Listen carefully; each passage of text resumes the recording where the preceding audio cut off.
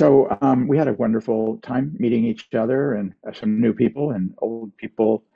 We're all old people, old friends, getting to see each other Yeah, again. don't say that in this sangha. That's old people. We're all old. We're elders. We're wise elders, and yeah, people checking in about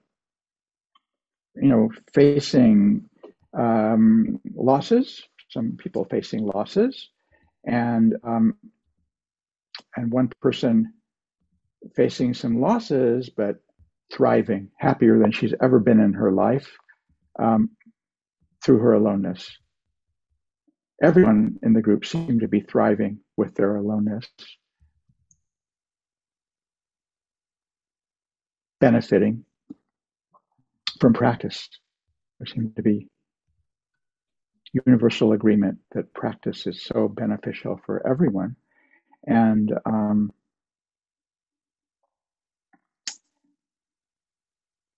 just it was kind of happy.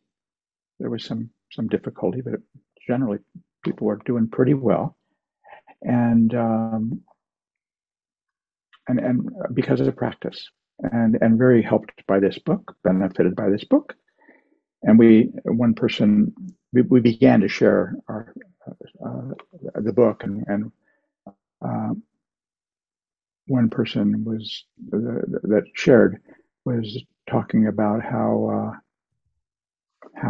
this practice of letting go of self, letting go of attachments, increases love. That the magic of of this sacred aloneness, of releasing detachment, is not cold. It's really warm. And this person, all of her life, has been with people all the time, always with people.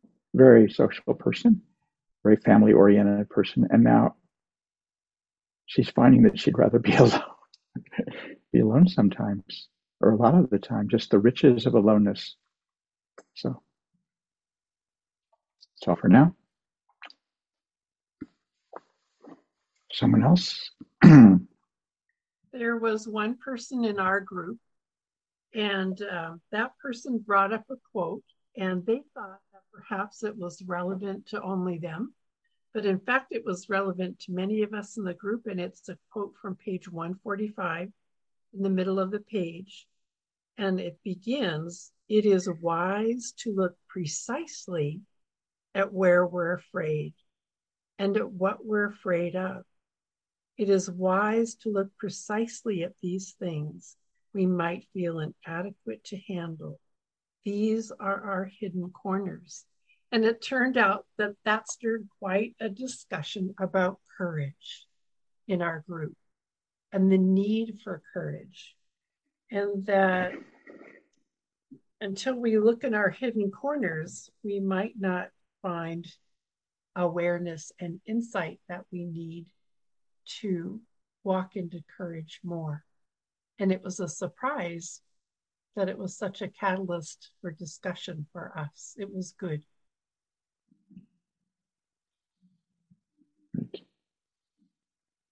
Someone else? Oops, sorry.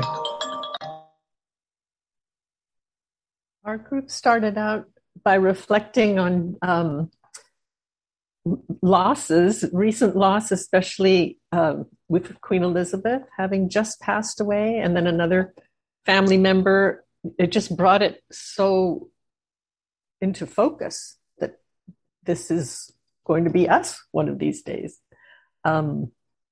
And how having a life with purpose and intention can often lead to, at least from reports, a peaceful departure from this earth. To backtrack a little, I loved hearing people share what's supporting their practice. And so from listening to Gil's 7 a.m. sittings, and another person receives Ajahn Suchito's newsletter, and 2 folks are taking the Eightfold Path course.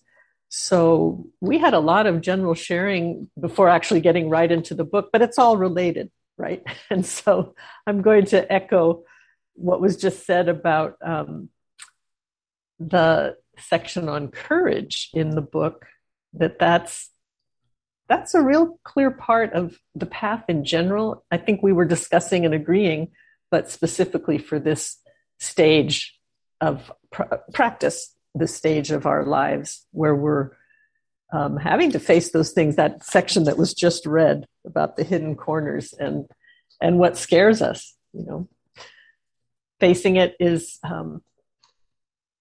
well, it's a good option since there aren't very many good options. And it takes faith, it takes courage, and the group encourages us, and teachers encourage us to do that. Thank you.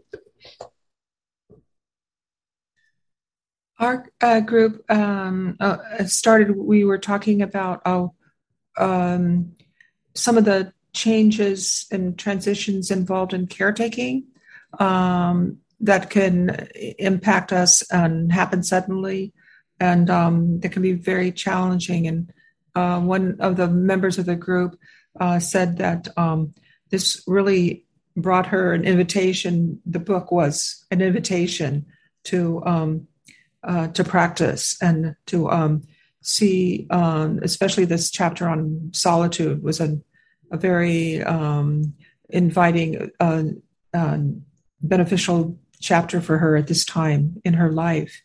And another individual was talking about recent experiences with loss and death, and an accompanying sense of uneasiness about the time that she had left, and that this made her interest in the book all that much stronger. And we were talking about sorting out the differences between aloneness, solitude, and loneliness. And one thing that I was really interested in was the discussion of what's the difference about hiking alone, and the difference between hiking with people and hiking alone.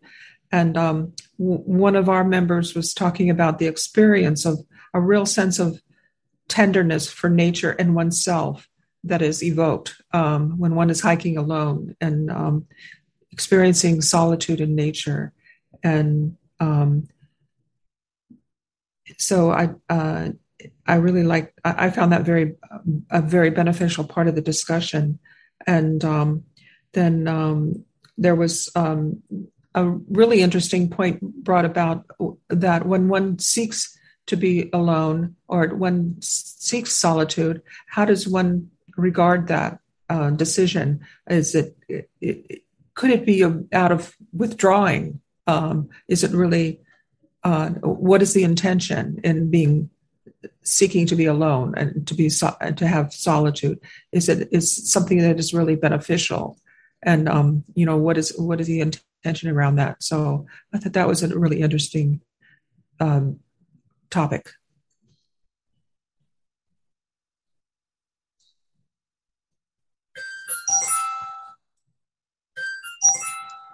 Okay, someone else? Yeah, I'll go next if you like. We had a great gem right at the beginning, the nugget of the connection between solitude and connection. Like, to really be connected requires solitude. That is a deeper connection through solitude. We also explored like some of the other groups, the subtle distinctions yet connectedness between aloneness and loneliness, and where there's an element of fear that might also accompany loneliness, whereas it may not be so present with aloneness per se. Also nature and how connection can be deepened in nature, particularly if there's a letting go, to just simply be present rather than trying to make something happen, to just be there, then a deepening of connection happens with not just the earth and the sky and the water, but also even animals, birds, things like that. We also spent a little time exploring how to support someone who's experiencing loneliness, on the understanding that there are a lot of people in our world, probably at our age and at many at different ages, who really experience loneliness and suffer tremendously from that.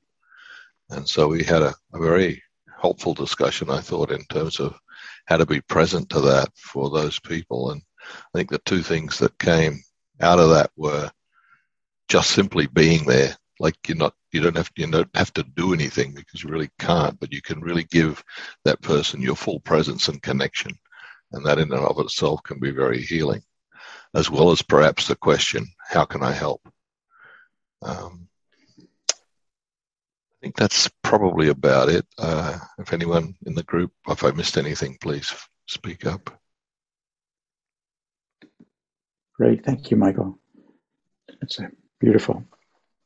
Someone else? I'll chime in. Our group had an interesting discussion on, to start with, just the book, how the book is there relating to the book in general, and how a chapter on solitude for one person didn't come through all the words that are in that chapter. And so it was kind of interesting to see people's, our group's reaction to how the author, how the author speaks to us. And she speaks to me in one way and speaks to each person in the group a different way. So it was very interesting to listen to those perspectives. There was discussion on how being aware, being in the moment, when you do anything from surfing to gardening to jumping on your bike, whatever it might be, to always think about the intention of being present. And let's see what else. Some discussion on the painfulness of loneliness, like what's missing when you have everything. What is causing that feeling of insufficiency or inadequacy, or what, digging down further in uncovering what is at the very core or essence of the loneliness that is enveloping someone. So that was, I think that was, and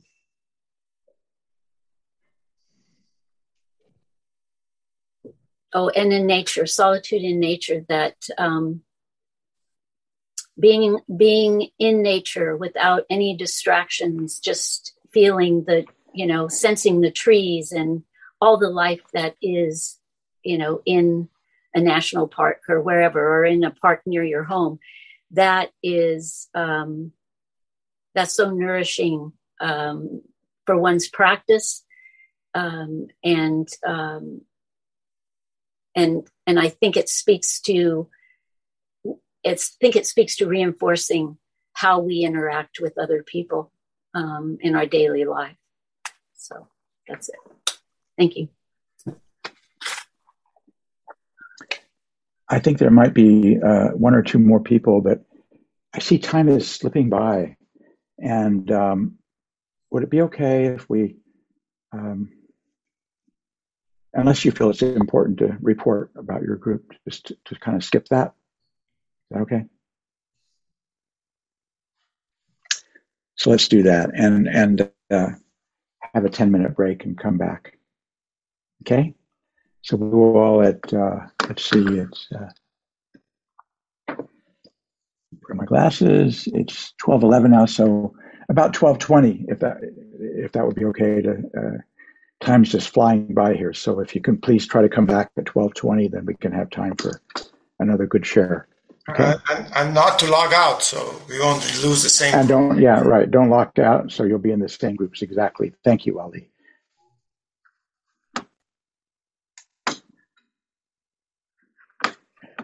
If you're back and could you show us your face just so we know you're back?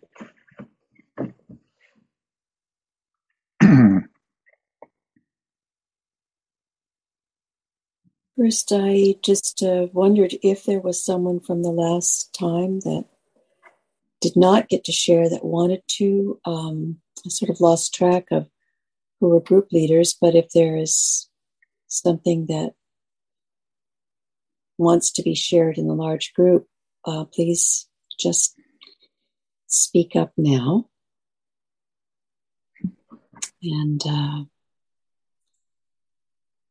if not,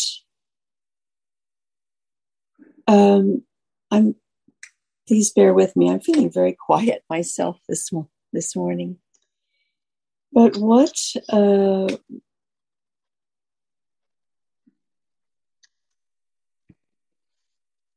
I reflected on after reading this chapter twice was my own deep affection and friendship with silence and solitude. And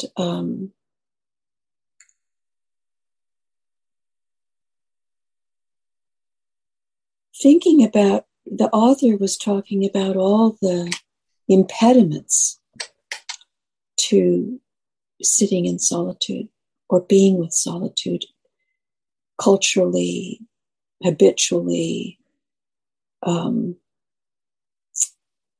And what I wanted to look at, and maybe for us to think about both in the chapter and in our own experience, in our own life going forward, here we are at this stage in our lives, is if there is value in this, how to nurture it, quite practically.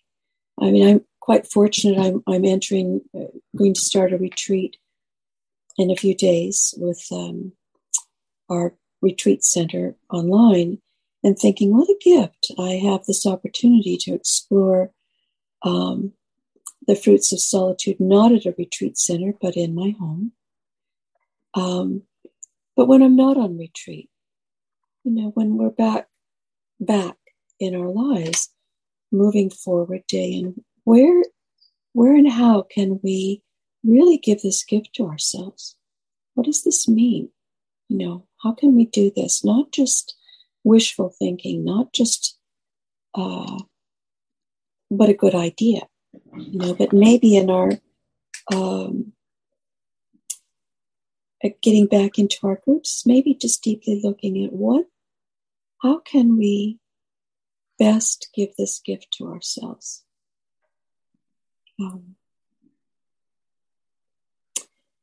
The other side of that, when she's talking about loneliness, if and when that may arise in our own experience, things come up and there's this sense of, oh my, I don't feel connected. I'm feeling alone here in whatever is arising, is then practically, how can we meet this with kindness? How can we ride the wave of maybe this feeling of loneliness? So in a practical way, to nurture aloneness and to be with possible moments of loneliness for ourselves and others, how can we use this in our practice in this time? So that's just a suggestion for moving into the group and sharing this time together. So, Joe, if you'd like to put us back in our groups, that would be wonderful. And for 20 minutes So, David, should we have people give some sharing? Yeah. Yes. Yeah, we have some time. Yeah. So if anyone, please share what, if you feel inspired, it would be wonderful to share it with the larger group. And particularly those who hadn't shared last time, if there are any left. And if not, just the group leaders, please. One of the things that we talked about in our group was about getting outside, that there's something fundamental about that. And maybe the author touched on that in the book on the chapter in solitude. She started it out, she was talking about vision, how visual we are, and that, by spending indoor time, a lot of that is that we're impacted by the visual sameness of those indoor spaces, and seeing the same rooms and objects and work that we haven't done, and all the medical stuff and the pills and the prescription bottles and everything. That simply going outside produces a real change in the mind and the breathing and the sensory experience of the opening up of the space. And I think a lot of people will report that, of feeling a sense of relief and opening and spaciousness. So it's certainly something to tune into and be aware of, and that really promotes that connection that we're talking about of solitude and like getting outside and walking. And one practical thing about the walking, we're talking about hiking at our age, is falling. And so we touched on the wonderful new technological devices that detect falls. So that can be a help if you want to go walking by yourself, that you don't, if you're worried about falling, there's that to things, those devices that you can think about. So if anybody else in the group wanted to add something, I know I only touched on a couple things.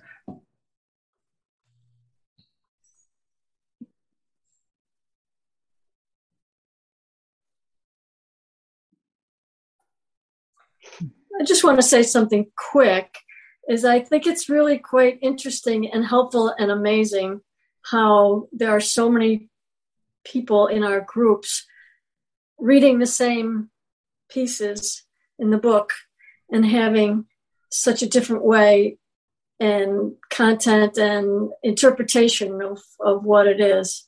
And, oftentimes with the catch-up times or the sharings, there are sometimes it's all this, many of it is the same. People are touching on the same things. And then so many times there's different things. And I just think that's wonderful and a big benefit of having this group. And so thank you for everyone who shares.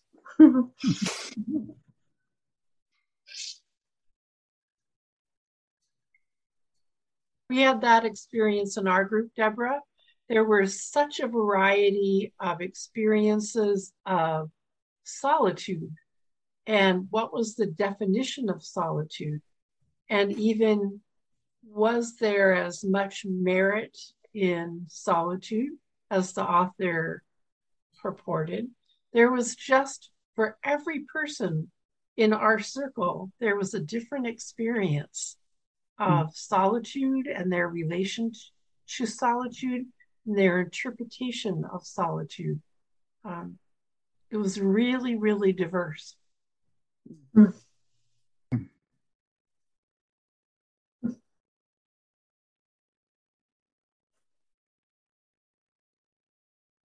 I'm just going to briefly say an overview rather than the content of our group. The richness of sharing details of our practice is just, you probably all know, but it's not quantifiable. It is such a benefit to walk this Dharma trail together, and hear ponderings and share overlap and resonance. And it's a wonderful support to practice. And so, again, thanking all of you who make it possible and all of you who just come and show up and join in. Very, very nourishing. I'll just pick one gem that came out of our group. I won't go into the whole lot, but we had one member of our group who just came back from a 6-day retreat and shared that it was like taking the trip of a lifetime. And we compared that to like travel, like the trip of a lifetime, and attachments. Like as we get older, we let go of things like the desire to travel, and we let go of little things more and more and more as we progress into getting older. And that letting go, if we're really conscious and able to embrace the letting go, it actually brings love. It increases and the author mentions that, but we kind of validated that experientially as well.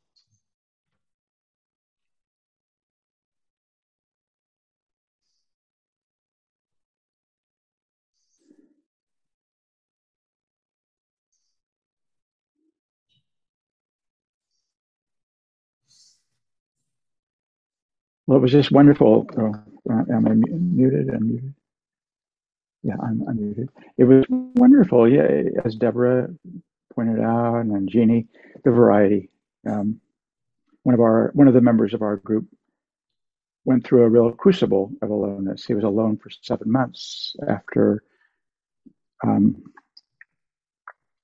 losing everything, losing his everything that could be lost, as in dying, was lost for him. And so, going through the crucible of the pains of those losses, and being in nature, and coming out of that hole, and strong and sufficient. And then another member of our group just was so inspiring, the way this person talked about nature, the vastness, the sky, the openness of nature. You could just feel the love that was coming from him in that experience of just being alone. It was beautiful. And then another person in our group, there's completely different stuff. She's been really helped letting go, just this process of letting go, and of downsizing her home, and letting go of different attachments, and letting go of health issues. So yeah, we're all walking this path together in different ways, in our own way. And what we share in common, you might not put it this way, but it's often put this way with Buddhist practitioners, is that we take refuge. We take refuge in this aloneness. We take refuge in our awareness. We take refuge in the Buddha. The Buddha is the awakened one in us. And we take refuge in the teachings, like the teachings of this book and other Dharma lessons that come to us, and that influence our view, and influence our experience, and influence the way we are in the world. All in our own ways, all in different ways. In our group, just all of them taking refuge in Buddha, and having that influence them in such different ways, but equally freeing ways, all freeing ways. That's the point, right? Freeing ourselves from suffering. That's what Buddhism's all about. Freeing ourselves from grasping and aversion. And the last refuge is Sangha. And we all, I think, feel very supported. I do today by this beautiful Sangha of kind and wise, open people, honest people, truthful people. So much appreciation for everyone here. Much appreciation for your practice, for your sharing, for your connection, for your community. And a wonderful way, a wonderful Buddhist practice, again, to help disentangle us from the painful little jails that we put ourselves in, that we grasp onto, the cells that we create for ourselves through our stories of self, is by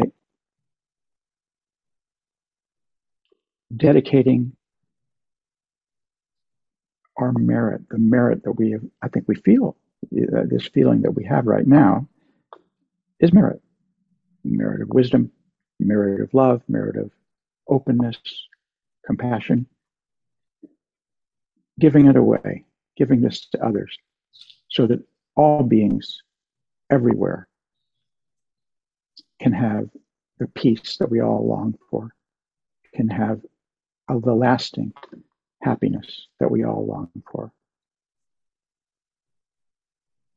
So a nice way to really feel the potency of giving away merit is to think of your loved ones, wanting them to feel, as Einstein said, we are energy. Feel the energy of our openness. Be helpful to them. So may this practice not only benefit me and everyone here, but may this merit, this practice that we've been practicing together today, benefit our loved ones. May it proliferate out and bring peace and lasting happiness to all beings everywhere. Wouldn't it be wonderful if all beings everywhere felt this peace and openness and happiness and the causes for happiness? May all beings everywhere be liberated from their suffering. May all beings everywhere abide in a joy that knows no sorrow. May all beings everywhere rest in equanimity, free from attachment, free from aversions to everyone and all things, everything, near and far. So thank you very much again. Unmute if you want and say goodbye. David, thank you so much. Thank you. Thank you, everybody. Bye. Bye. Thanks, everyone. Bye. Be well. Bye-bye. Thank you. Bye-bye.